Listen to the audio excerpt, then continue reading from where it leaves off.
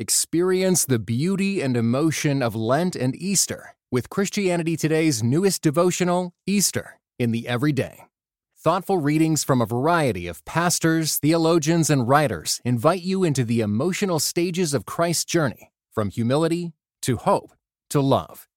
Beginning on Ash Wednesday and ending at Pentecost, this digital devotional is perfect for individual or group study. Get it today at orderct.com/Easter24. Welcome to the Table Podcast, where we discuss issues of God and culture, brought to you by Dallas Theological Seminary.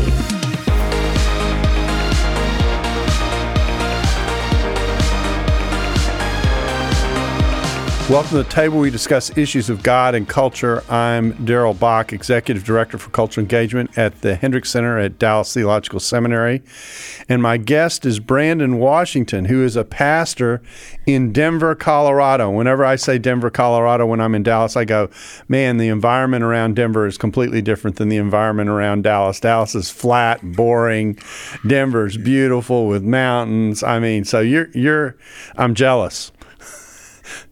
It's among the reasons I stayed here. Moving to Denver was the first time I experienced 4 distinct seasons. Yeah, well, Dallas has people in Dallas.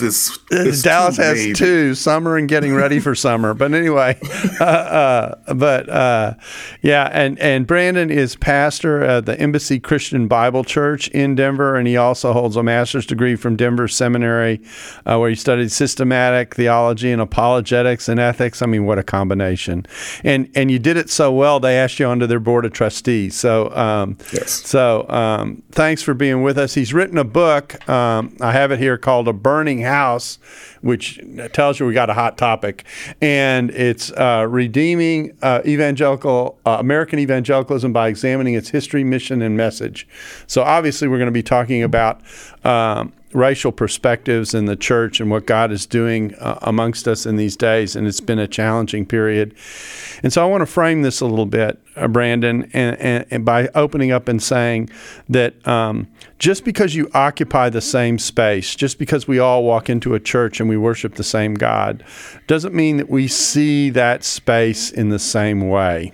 And your book is an effort to try and write in such a way, in a sympathetic, gentle but direct way, about how many black people see the space of the church which they share as evangelicals and primarily with the white majority of evangelicalism.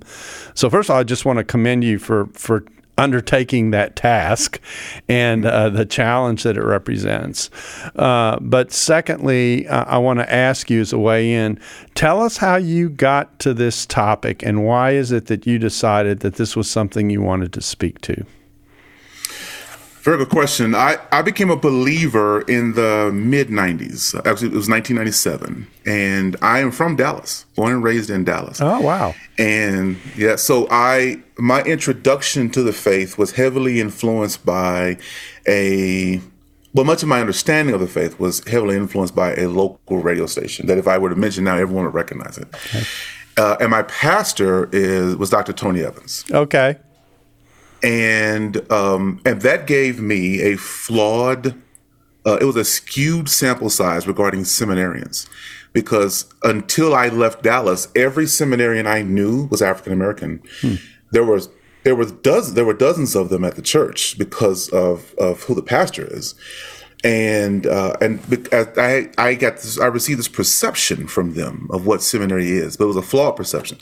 I left Dallas and moved to Denver. First, because I wanted to leave home.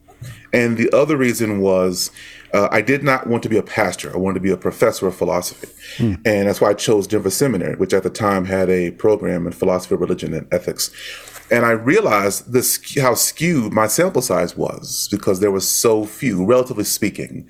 The black student population was significantly smaller than the overall population. And I noticed when we were in class that our questions weren't the same. Our theology was the same, but the practical application of the ideas was not the same. So the context were that different. The context of student experience was that different, that it was generating different kinds of conversations about how to think about ministry. Absolutely. It was the questions we asked were along the lines of, how is this going to nurture wholeness in our community where we lived at the time, which is in Northeast Denver, which is historically an African American community. And I had classmates who told me that such questions are off the mark. Just stick to the gospel. And I always wondered, well, why is the gospel not relevant to these questions? Why does the gospel have no bearing on these concerns? So I noticed that we shared orthodoxy. Our ideas were the same, but our orthopraxy, the application, the embodiment of those ideas were often just askew of one another, enough to be loud, enough for it to be a stumbling block for many students of color. So I wanted to address that distinction. And the specific moment when it came to a head was the conversations I had around the death of Trayvon Martin. And the idea that I had people who received the same theological education I did, who were telling me that the gospel and some of the other fundamental aspects of our faith have no bearing on that moment. That was troubling to me. And it made me realize that we are in the same house, but I walked away from those conversations feeling like a guest, an unwanted sometimes guest, instead of a family member and who was in the household and that we all share, the family dwelling. Okay, well, so you've opened this. Go ahead. You've opened this with a metaphor that I like to use, which goes something like this. I equate the church to a blended family. You know, a blended family they're not biologically related to one another, but because of a second marriage or a death, there is a second family that's put alongside the original family, and they have to blend together, and all those relationships have to be fixed. In a practical space, people who study this say it takes 5 to 7 years for everyone to work out their relationship to one another if they get there. Okay, if they get there. If they get there. And so the church is like a blended family. And the other metaphor I like to use is God has adopted all of us, but we have not adopted each other. Okay, so so that's another way to think about the same image, that we share space.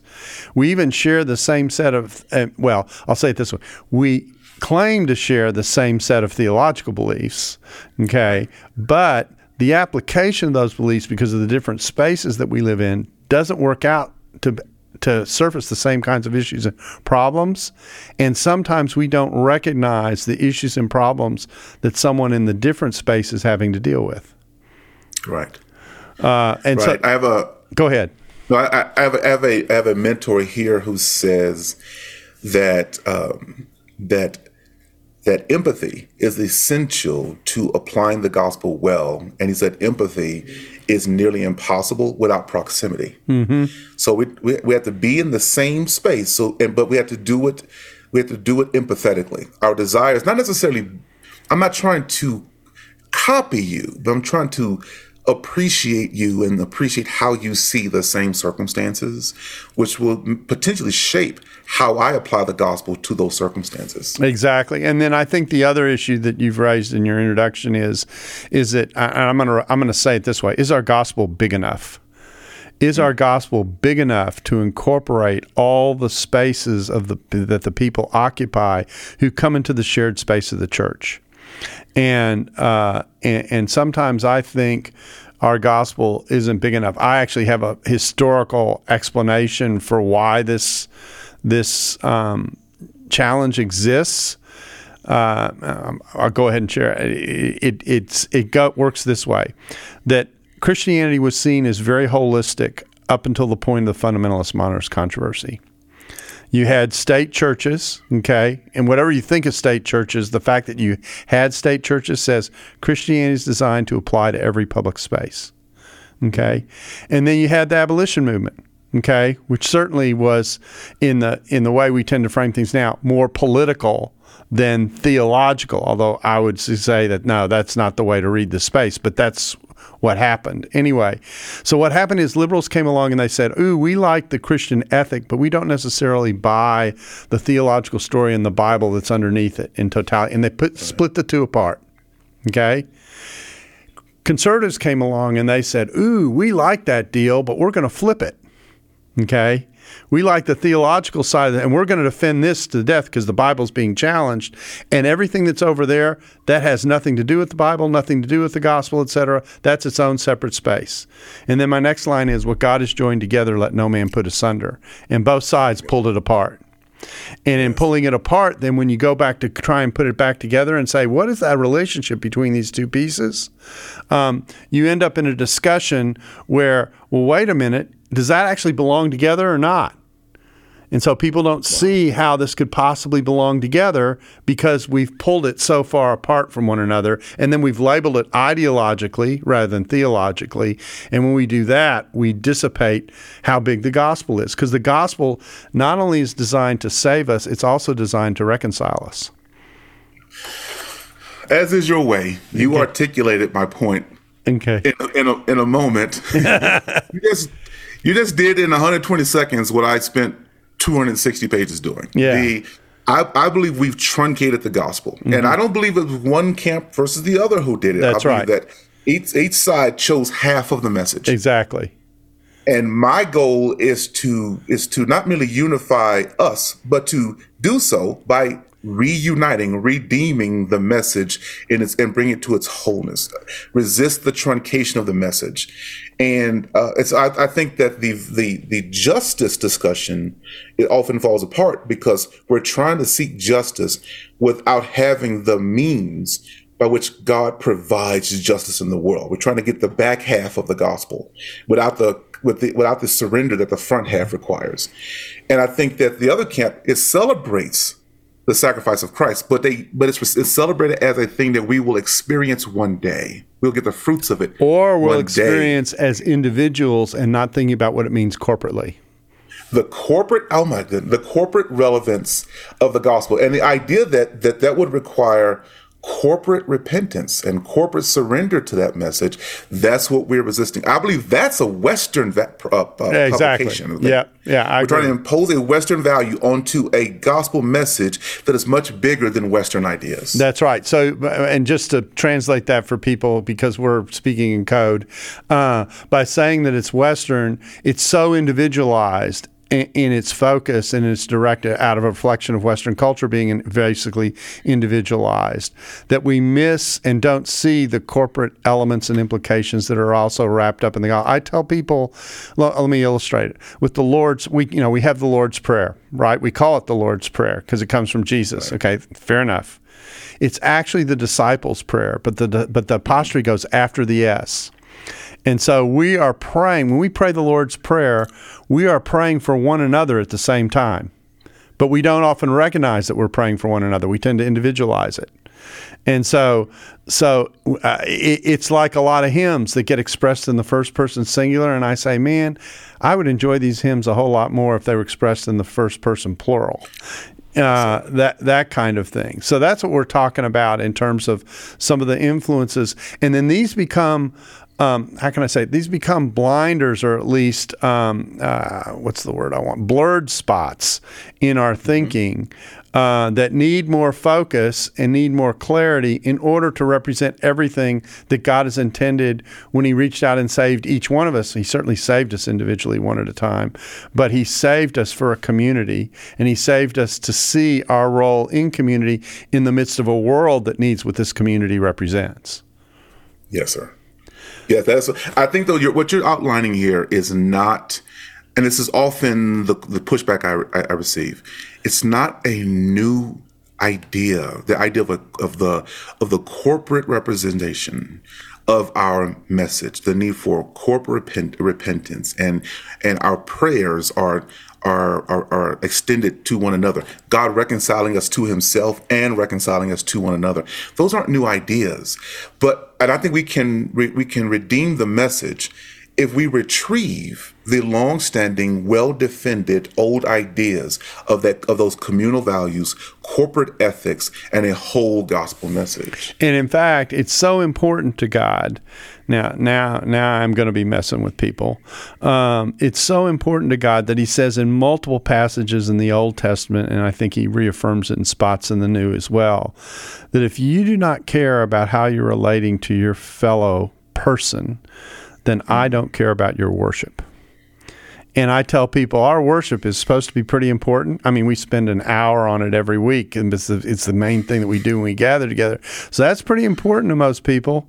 All right. But God says, I don't care about that if you don't care about this. The New Testament passage that shows it is in the Sermon on the Mount, when the remark is made, if you have something against a brother and you're going to bring a sacrifice, I'm telling you to take a TV timeout at a 2-minute warning and go fix your relationship with your brother before you come bring your sacrifice.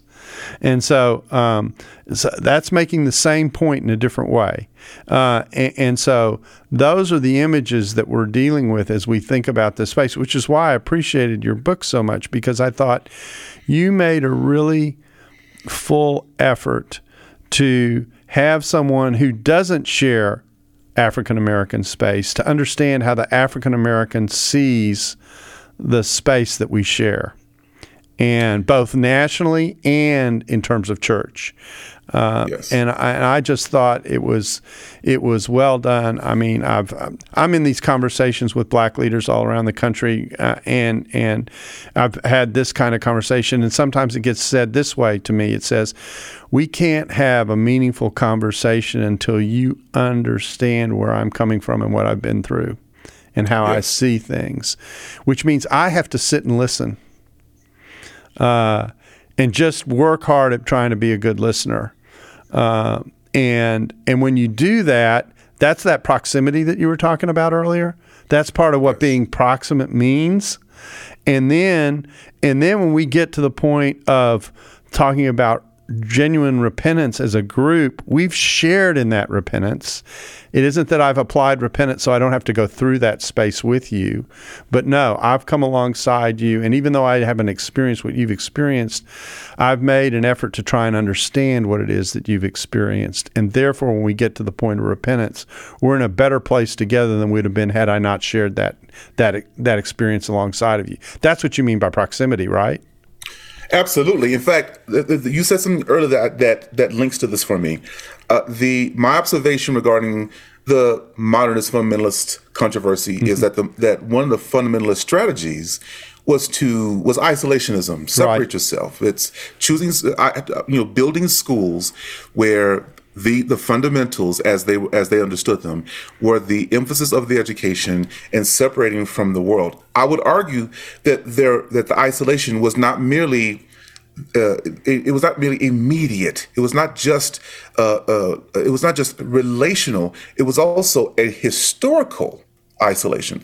Separate ourselves from the values and distinctives of previous believers, so that it was almost a remodeling of the Christian idea at the expense of its historical worth. Interesting. And one of the reasons we try to do that is if you attach yourself, if you're one with the movement from eras that predate you, and we function corporately, there will be days when I have to repent of my movement's behavior, even if the behavior predates me. Mm-hmm. On more than one occasion, the individualism that is common to the West was the pushback I receive in conversations around this. I wasn't there and I didn't do that. But my consistent refrain on that is we don't deny the virtues of the movement from previous eras. Let's not isolate ourselves from the failings and own them, repent of them. It's a witness to the world if we concede some of those broken moments, concede those moments that were inconsistent with the message we're preaching, and publicly repent of them because we align with the movement, with the camp that committed them. It will be a witness to those who are currently put off by our message and what they perceive to be, sometimes legitimately, an inconsistency between what we're saying and what we're doing. Okay, so let me illustrate this, and I'm going to do it with something that'll be a challenge probably for some of the people who are listening, but I'm going to try it. And I'm gonna tell a story, and then I want your reaction to it. This is a conversation I had with someone on our campus, someone who worked on our staff. A student came to them, a black student came to them. They were white, and said, in effect, "You're a racist." Mm-hmm. So it came to me later, and he said, and was sharing this conversation with me, and he said, "I didn't know how to process this. What should I think?" And I said, you probably heard one thing, and he probably meant something else. That is true. So let me go through this. So when most white people, when they hear the term racism, think that you've just accused me of having a very malicious attitude towards minorities if you haven't put white sheets over my head and said you're a member of the Ku Klux Klan. That's what we hear. That's what whites generally hear when they hear the term racism, that there is a active, malicious act towards minorities, particularly towards black people. And of course, what the person's reaction is, well, I don't have a malicious bone in my body. I don't have anything consciously malicious that I'm trying to do or do against anybody. I'm trying to live my life as a faithful Christian and have done the best. That's the reply you got earlier when the person says, well, I never did that. Okay. That's what's motivating that. Okay. And so then I said, but that's not what he meant. Let me tell you what he meant. He meant that to the extent that you don't care about the society that we function in that continually pushes me down or that risks pushing me down, to the extent that you don't care and don't engage and the society stays that way, I remain in the push down position. Yes. Okay. So it's talking about complicity. It's not talking about malice, if I can say it that way. And so, and because we see that term in such different ways, we are literally talking past one another. There's no empathy happening. There's no proximity happening. There's no effort to understand the space in where someone else is coming from that's happening. And as a result, we miss, and then we each continue on our own ways and nothing changes. Yes. That is spot on. I'm reticent to start a conversation regarding any New Testament text in a conversation with you. I'm reluctant to do that. But give me this one moment. Okay. All right. Go for it. My refrain on moments like that is, are we properly applying the imperative to love your neighbor as yourself? Exactly. That is the empathy imperative. Essentially, Christ is saying, as he applies to the New Testament, if you were in the same scenario as this person, what would you need from an observer to help pull you out of those circumstances? And never is indifference the answer to that question. Never. Indifference is never an act of loving your neighbor as yourself, placing yourself in the predicament they're in and being for them what you would need if you were in their predicament. Then the answer is never complacency. That is never the answer to that question. I don't deny anyone who says I don't have the capacity to know the inner workings of hearts and minds in the way that individual accusations of racism would require. And I would argue that you're right in that the conversation regarding racism in that on the campus there was not an individual confrontation. It was more a matter of, do you concede the history that our movement has that resulted in the present moment? And are you basking in some of the privileges and the benefits that the movement has purchased for us? And are you actively resisting the broken circumstances that we are in? Indifference is not a fulfillment of love your neighbor as yourself. Exactly. Are you with me? Are you standing with me and speak? And however God has equipped you, however God has gifted you, are you speaking into these circumstances using your gifts, your strengths, your platform to confront this brokenness with me? Because from the perspective of needs to be loved as you would love yourself, that's what I need from you. And a resistance to that would land on the downside of a caste system, a downside of a historical racial hierarchy. Being indifferent to that imperative is properly identified as a racist act. Yeah, and so let me, since we're talking New Testament here, and it's good to bring in the Bible just on occasion when you have these conversations. The other passage that strikes me is the one that involves understanding of what it means to be a part of the body of Christ, which says, if one rejoices, we all rejoice, and if one hurts, we all hurt. And so that's your empathy passage. That's your passage that says, I am so in touch with the person sitting next to me in church. I am so in touch with the person who is a fellow believer that I am processing their story, and in this case, it's a corporate story.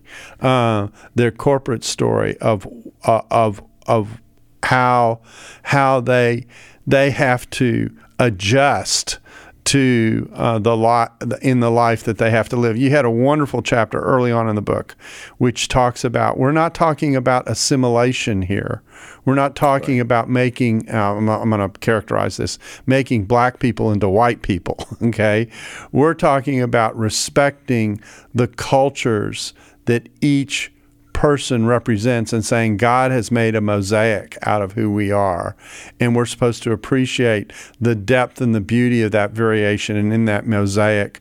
And one day when we all sit next to each other in Revelation 5 or Revelation 7, take your pick, and it's every tribe and every nation praising God, we're going to share that in heaven together and appreciate it for all that it is.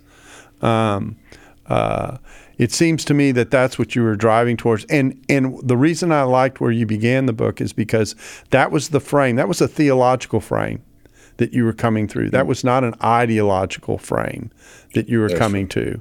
And that difference is very, very important in this conversation for the church, because a lot of people are reacting because they think they're getting ideology, when in many cases what they may be getting is theology. Okay, it was very important. Okay, I'm very blessed that you said that. It was very important to me that no one hear my approach to this as ideologically driven rhetoric, I'm hoping that no one hears partisanship. We tend to think in these terms automatically. So the theology of the matter goes out the window, because we think that by choosing a party or choosing a tribe, all the heavy lifting and the hard thinking is done for us. So we skip all of the processing and go straight to the partisanship. I want us to resist that for a moment and just discuss these issues on theological terms, using history as the backdrop. Discuss them on theological terms. I attended a seminary that I love. I love Denver Seminary, and it was a lot for them to drag me from Dallas, because everyone I knew was a Dallas Seminary student. There were times early on when I was in my Christian life, I thought Dallas Seminary was the only seminary, because I didn't know anyone who did not attend Dallas Seminary. So I attended. I'm not going to stop you there. Keep going. But I forgot where I was. But you love Dallas. You love Denver Seminary. I do love Denver Seminary, but just full disclosure, there were times that I would notice that my classmates were so immersed in their cultural identity that they didn't realize we're studying theology through that filter. We are evaluating our ideas through that filter. We're applying what we're learning through that filter, and they would assume their cultural expectations, their cultural norms, their application of the theology, they would assume that upon me, and would even question my Christian identity if I did not land in precisely the same place. There have been friends with whom I graduated from seminary who asked if I've walked away from the faith. My theology has not changed.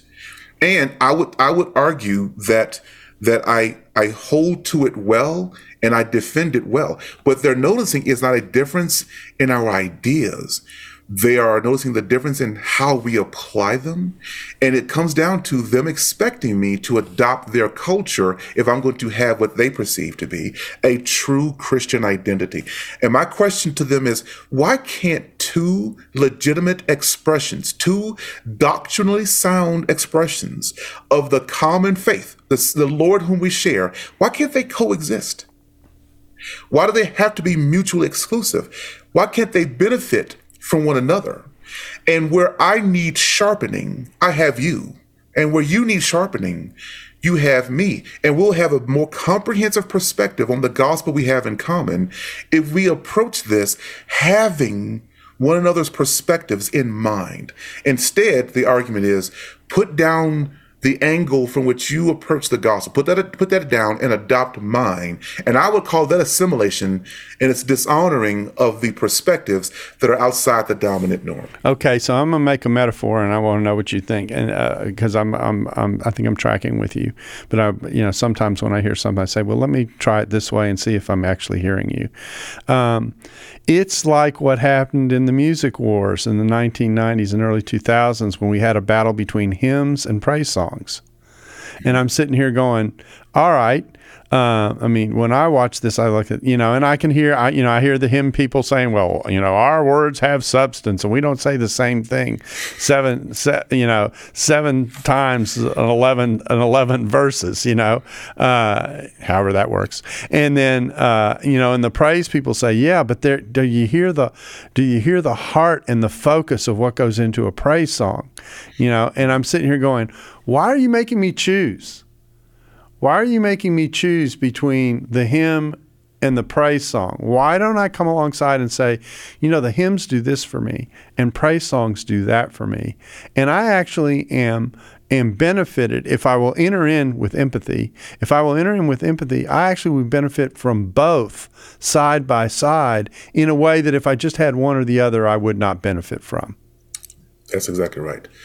I pastor a church in southeast Denver that is about 40% Black.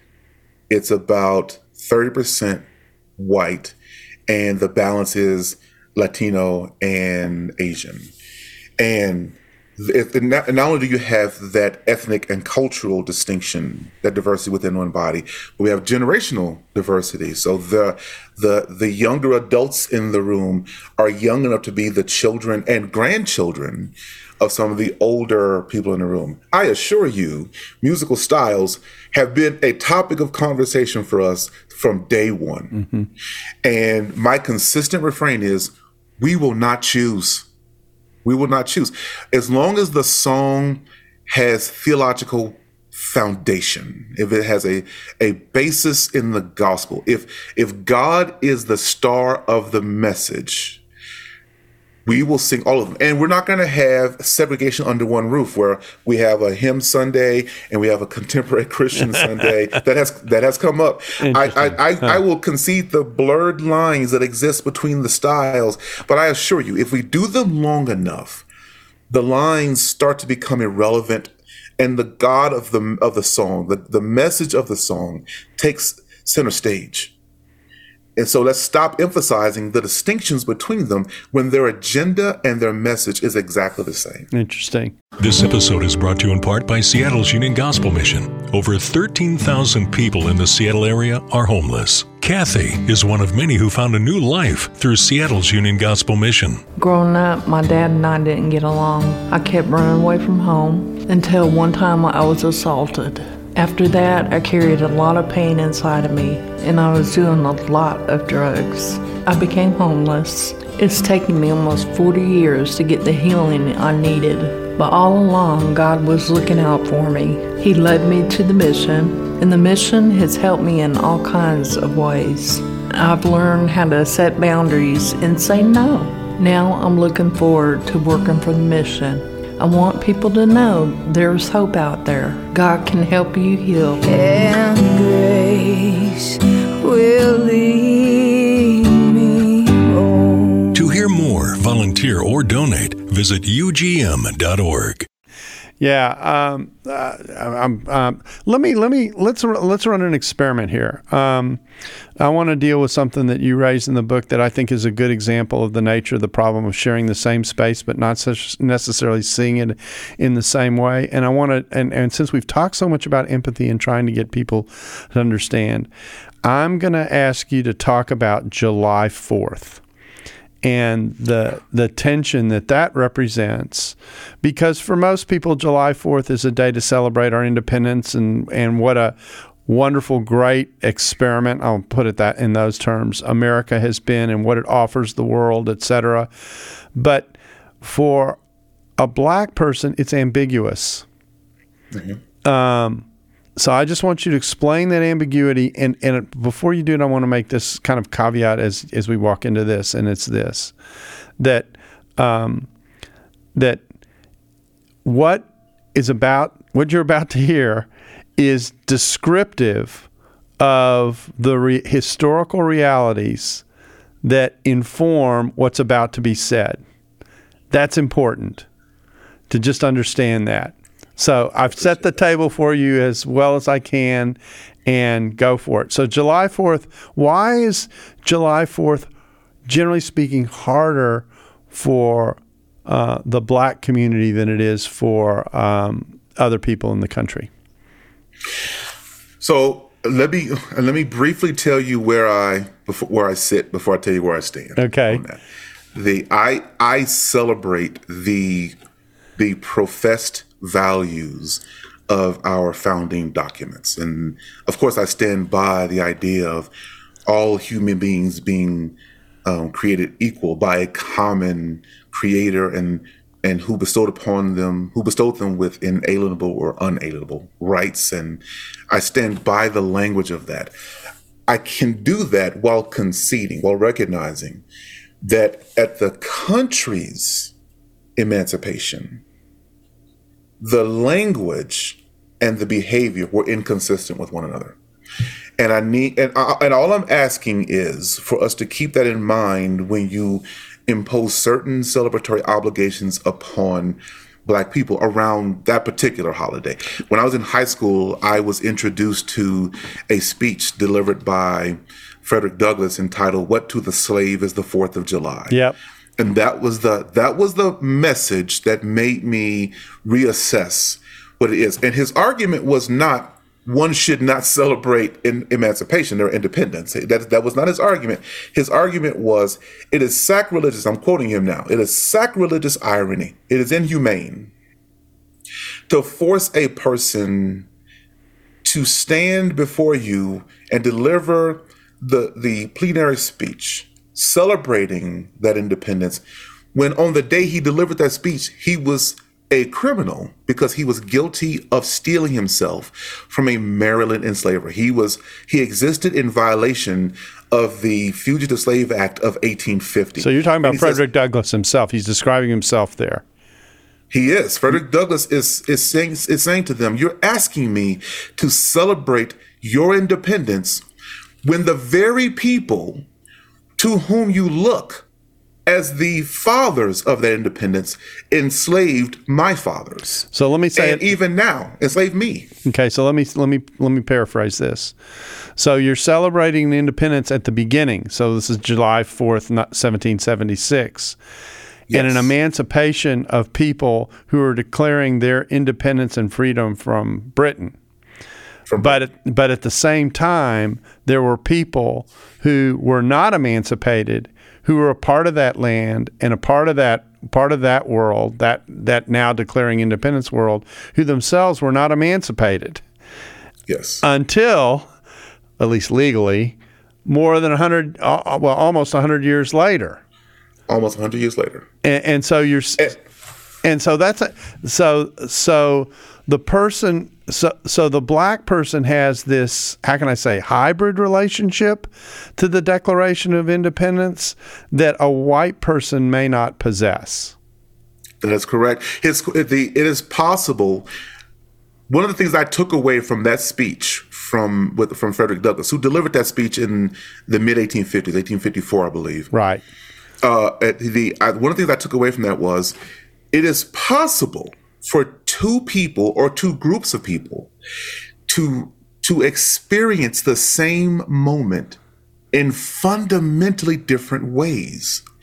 And because of that, it will affect how each of those groups will interpret the moment. So for those who were among the liberated American populace, they look at July 4, 1776 as a day of freedom, independence. But their slaves didn't see it that way. Mm-hmm. Their slaves saw it as just another day of bondage. And it's irresponsible to evaluate history from only one of those two perspectives, because it will give you a slanted view of our historical story. It'll give you a flawed view of the narrative.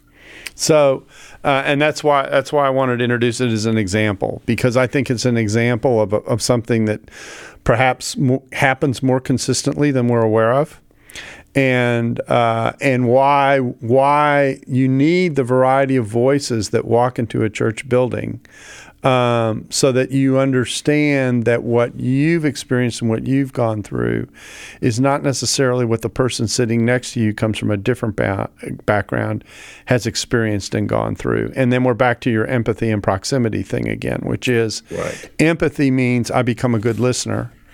And proximity means I become a good listener with an attempt not to rebut what I'm hearing, but to actually receive, at least sympathetically, what I'm hearing, with an effort to try and understand. I tell people, before you go to assessment, you've got to understand where you are first. And a lot of times we try and fuse those two together. And when we skip that step, we inevitably will miss something. So, and this is especially true when people disagree about something. It's very, very important in the midst of a disagreement to have that preliminary step, or else you actually end up talking about something without knowing what you're talking about. And so, So Brandon, what else would you say to us about that? Let me ask it this way. Because your heart's desire, I think, what I hear in the book is a desire to have what I would call a really healthy, worked through reconciliation. Yes. In the church. Yeah, I think that you cannot have reconciliation until you have ears that are open to a whole narrative, which means that the two perspectives on history have to coexist. The complication we run into often is we so identify with whatever story holds us up that we will take any amending of that story, any addition to that story, we will receive that as a personal assault. But it could be that the alternative view is merely a person adding their legitimate observations of history that are omitted or left out of your story. They're adding them to the comprehensive message. We cannot get to a place of reconciliation until we concede those moments. And instead of resisting the legitimacy of our past, of those bad moments, the legitimacy of those bad moments in our past being a part of our historical story, if we concede them and repent of them, and then embrace the one who was injured by those bad parts of our past, we cannot experience reconciliation. It is one thing for us to say, I recognize what you've been through, and I want us to grow together and recover from what you've been through. That's one thing. It's an entirely different thing for you to say to someone, why don't you just get over it? That's an offense to a victimized person, to tell them to simply get over something, especially when you identify with the offending party, to tell the victimized family, the victimized camp, they should just get over it. When you identify with the victimizer, that's an additional offense. You're actually, here's the irony, you're actually asking them to do something that you have not done. Okay. In other words, I could see the reply coming back. Well, you need to get over it. You need to get over. You need to hear what I'm trying to say to you, and you're not interested. And then what you get is two bulls. Okay. Both with horns, yes, running into each other. Okay. And that's not going to reconcile anything. All that's going to do is add injury. So what you want to do is to actually get in the position, I think what some white people what some white people don't understand about the black community is the level of frustration that the failure to process the black story is to black people when it comes from whites. and how that builds up frustration. It's like Tony Evans and I have actually had this conversation, I think, on the table, that it's like a teapot that just builds up pressure and pressure and pressure. And if you don't relieve that pressure, and empathy is one of the great ways to relieve that pressure, if you don't relieve that pressure, it just explodes. Yes. Okay, so I think that one of the greatest, and I'll use this word carefully here, one of the greatest offenses, and it's almost weaponized in the way you just described, to do what you just described, is the way we handle history. We often treat history as a timeline instead of a narrative, a story, which allows us to skip some of the hard parts. Since the Civil Rights Act of 1964 occurred in 1964, which was after the end of the Civil War, which culminated in 1865, we will make a direct causal relationship. We'll create that from the end of the Civil War to the civil rights progress of the 1960s. That ignores 9 decades of social bungees that were trying to pull us back to previous times, and the complexities of Jim Crow and redlining and the idea of separate schools and distinct water fountains, the humanization of separate water fountains is not something you should expect someone to recover from quickly. So to jump from 1865 to 1964 is a mishandling of my entire story. That's the era in which my father grew up. He is from Natchez, Mississippi, born during the height of Jim Crow in what I would call the epicenter of Jim Crow. He raised his children to be mindful of that. To say get over that is asking me to dismiss formative aspects of my story, which frankly shaped how I understand the gospel's relevance in a fallen world and how I apply the whole gospel message to reconciliation, both vertically from God to humanity and horizontally within humanity. Yeah, and I'm reminded, I work very closely with an African-American woman who grew up in East Texas, who's told me stories of how when she would go to basically a drive-in hamburger place, that the only way she could get food was to knock on the back door and not come into the building. Yes. And so, you know, and I'm sitting here going, when you're growing up with that as a young person, you know, how does that shape you? How does that form you? And what does that mean? And granted, in our world today, generally speaking, that's not happening. Okay, so there's been progress. I mean, we shouldn't deny that on the one hand, but there are underlying aspects of what that represents that we still deal with today, and to pretend that it isn't there. And we're back to the earlier illustration of, to the extent that I don't care about those things or don't engage with those things, and those things perpetuate, those, I call it death by 1,000 cuts. You know, that damage, that bleeding still happens. I think that I want to be careful here because, again, I'm trying to avoid ideology, but I think it's irresponsible to deny systemic racism today.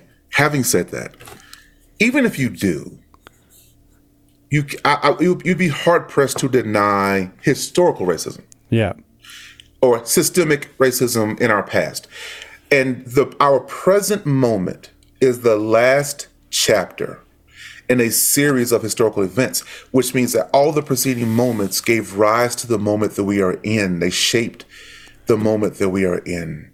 And there are some practical applications of that. I think that the housing boom of the mid-1950s in the aftermath of Brown versus Board, that resulted in suburbs, and it created a wealth gap that we're dealing with even now. If you put aside even those practical realities, those real world tangible realities, you cannot simply tell a group of people, I know that happened, I know it injured you, I know there has never been a careful, deliberate reckoning or repentance or recognition, a hard recognition of that reality. But get over it. And in fact, we'll cite the gospel. That's happened with me more than once. We'll cite the gospel as reason, you should just get over it. Well, that only adds to this yawning chasm that exists, that is growing between black and white evangelicals. Frankly, it surprises me that black evangelicalism exists to the degree that it does, considering the history that we have and the role that the church played in much of that history. And we're rapidly running out of time. In fact, we've run out of time, but we don't have a time limit, so we can keep going. That reminds me of this. When I get into this discussion, I always go to the prodigal. And the reason I go to the prodigal is because some people say repentance is a biblical idea, and you just need to acknowledge the repentance and move on. But actually, if you look at the prodigal, what the prodigal does is he not only repents, but he apologizes. Yes. Okay. So he walks up to his father and he begins by saying, he doesn't just say, I've sinned against God. I've sinned against God and you. He says it directly. He owns what's been done. And then the beauty of the reception of the father, of course, is that he owns what he's done to such an extent that he says, I don't even deserve to be treated as a son. Okay, yes. I've wronged you so much, I don't deserve to be treated as a son. But the father won't have that. Okay, right. The father says, no, I go out and get him all the accoutrements that say my son is back. And so there's something about what I call deep repentance. There's something about what deep repentance is that not only says, all right, not only am I going to, okay, I'm changing direction, but I'm going to acknowledge that what I did that's causing me to change direction, I need to be consciously engaged with working through. And if I do that well, then I've had the full spiritual response of what it is that I'm being asked to do when I say I've repented. Dr. Bach, you know, and I can do this, I believe, because he has done it publicly. Mm-hmm. But you know Dr. Mark Young. Mm-hmm. He was a colleague of yours there at Denver Seminary. He's the president of Denver Seminary. And a few years ago, we had a moment where we gathered, and he gathered with several hundred Black church leaders, and he acknowledged the history of Denver Seminary and its role in the broken relationship between the school and many of the churches in our city. He consulted with me on what to do there, how to handle that, and he went above and beyond my expectations. And among the things that he acknowledged was, I cannot celebrate the joys of our past. I cannot celebrate the virtues of our past. He would often cite Dr. Vernon Grounds, as he in jest refers to him. He says, if we had patron saints, Vernon Grounds would be a patron saint of Denver Seminary. Mm-hmm. He says, I cannot recognize Vernon Grounds in our history without also owning the short steps, the failings of our past. I inherit all of them. So as I celebrate the virtues, I repent and apologize on behalf of the school for the others. That is a corporate approach to Christianity. That is a recognition of communal sin, things that predate him. He was not the first-hand assailant in many of these broken relationships, but he, as a part of his leadership, he owned them as a pursuit of reconciliation. That was a turning point, not just for the school, but in the Christian community within our city. Mm-hmm. And I would contend that would happen nationally if we as a church, and I use the word we deliberately because I'm evangelical. Mm-hmm. I have not turned from this. I'm speaking from within the house. If we were to own our past and repent of it and desire restoration as we go forward, it will be a turning point for us nationally and be a witness for the gospel to the world. One of the things that I think a Christian always has to remember, well, two things, is one, they have to never forget where they came from. They came to God because God got his attention when their backs were turned to God. That's the first thing. Second thing is that we need God, and we need God until God makes us whole, and that hasn't happened yet, which means that we all have shortcomings. We all have things that we do that we shouldn't do, or things that we do that ought not to be done. And when we recognize that that's the case, you don't go by it, and back to the deep repentance idea again. You don't recognize it by saying, okay, I'm just going to be different.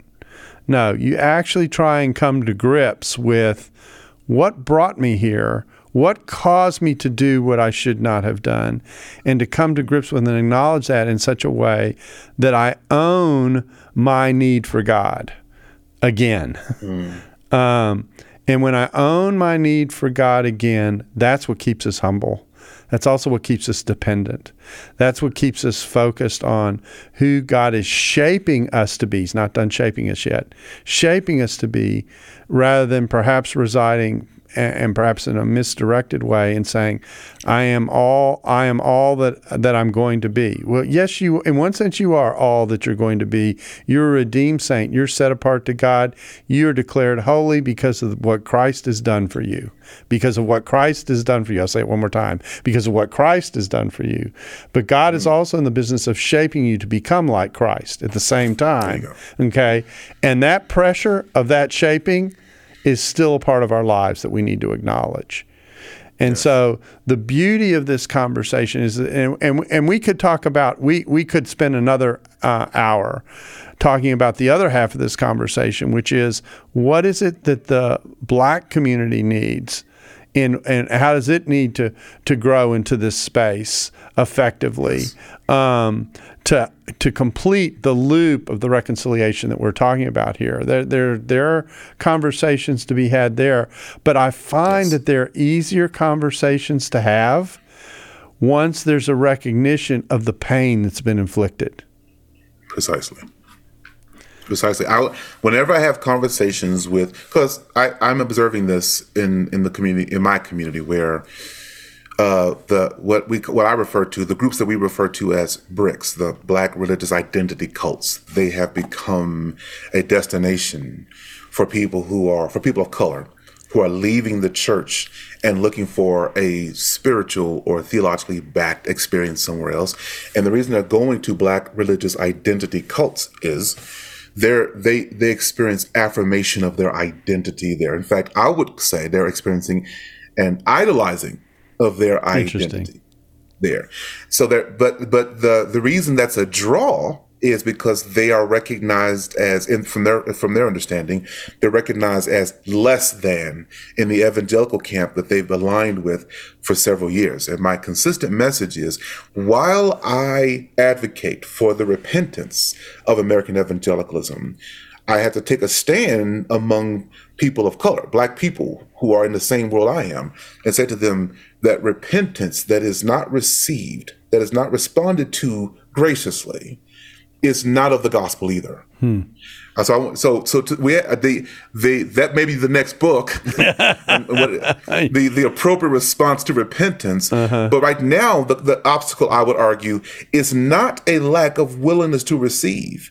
It's the absence of the repentance in the first place. Interesting. So let me just to fill this out. So when you talk about Black identity groups, is this Black Muslims and other groups like that?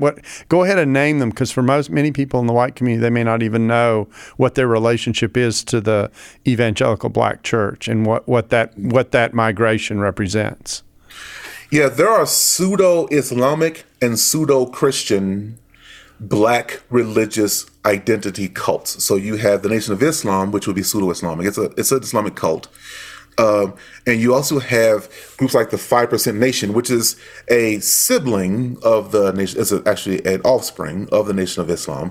And then you have Hebrew Israelites, which is that's the one I was hoping you mentioned. Yeah, go ahead. Yeah, that's a Christianized cult that hyper emphasizes the presence and role of Black people. They will, instead of celebrating the Black presence that is legitimately there, the nation of Cush and movements of that sort, and look at the genealogy of Christ himself and seeing that presence there, they will identify the 12 tribes as sub-Saharan Black Africans, and they will identify people in Black communities in metropolitan cities as the descendants of those people. There's in the 5% camp, which is an offshoot of the Nation of Islam, Black men are referred to as gods, and Black women are referred to as earths, is a high standing within the population. And those are a draw. Setting aside for a moment the absurdity of the theology, I need for people to stop focusing on where people are running and ask, why are they going there? Yeah. And one of the things I'm pointing out here is that camp affirms the value of people of color in ways that they've observed is lacking in the evangelical church. So instead of mocking their destination, let's self-assess and ask, what did we do? What has happened historically for which we have not repented that results in their decision to flee and run to those aberrant camps? So I want to thank you for taking the time to discuss this with us and for the efforts to express yourself in the book A Burning House. I think we've done a good initial dive into the topic. There's a lot more that can be said. I want to thank you for helping us think through what I said earlier, which is God has adopted us, but we haven't adopted each other. And this is a good way to think about how to adopt each other and how to engage with each other in a respectful listening mode that allows us to actually hear about a part of the world and a part of experience that sometimes we, and now I'm speaking as a white person, as a white believer, that sometimes we don't hear, but that is coming from a voice of a fellow brother or sister in Christ who deserves to be heard. Because we're all connected to one another. We're part of this blended family that God has shaped. Some people say, oh, we've never been here before. We've never gone through anything like this. I go, have you read the New Testament? Yeah. God said, I'm going to take Gentiles and Jews whose history with one another was not beautiful. Okay. Right. All right. They were estranged. They did not like one another. They didn't want to have anything to do with one another. God says, I'm going to make you family through Christ. Yes. I'm going to make you family.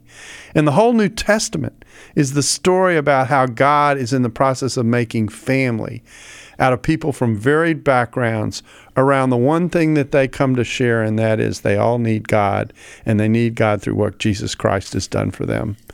And because of that, that's like glue that not only sticks them to God, it sticks them to one another.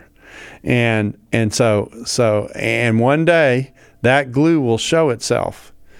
When every tribe and every nation gets up and praises God, we all listen to the Messiah together and sing it together, and lift up our voice to God together, and we look at one another and we go, "Look at what God has done! Isn't grace amazing?" That blesses me. That's where we're headed. That's where we're headed, brother. I want to thank you for taking the time to be with us. I thank you for having me. This was a blessed time. I appreciate it. Yeah. And I want to thank you for being a part of the table. We hope you'll join us again soon. If you want to see other issues of the table, you can go to voice.dts.edu/table podcast, and you can see other topics as well as this one, other themes related to this topic. And we hope you'll join us again soon. Thanks for listening to the Table Podcast. Dallas Theological Seminary. Teach truth, love well.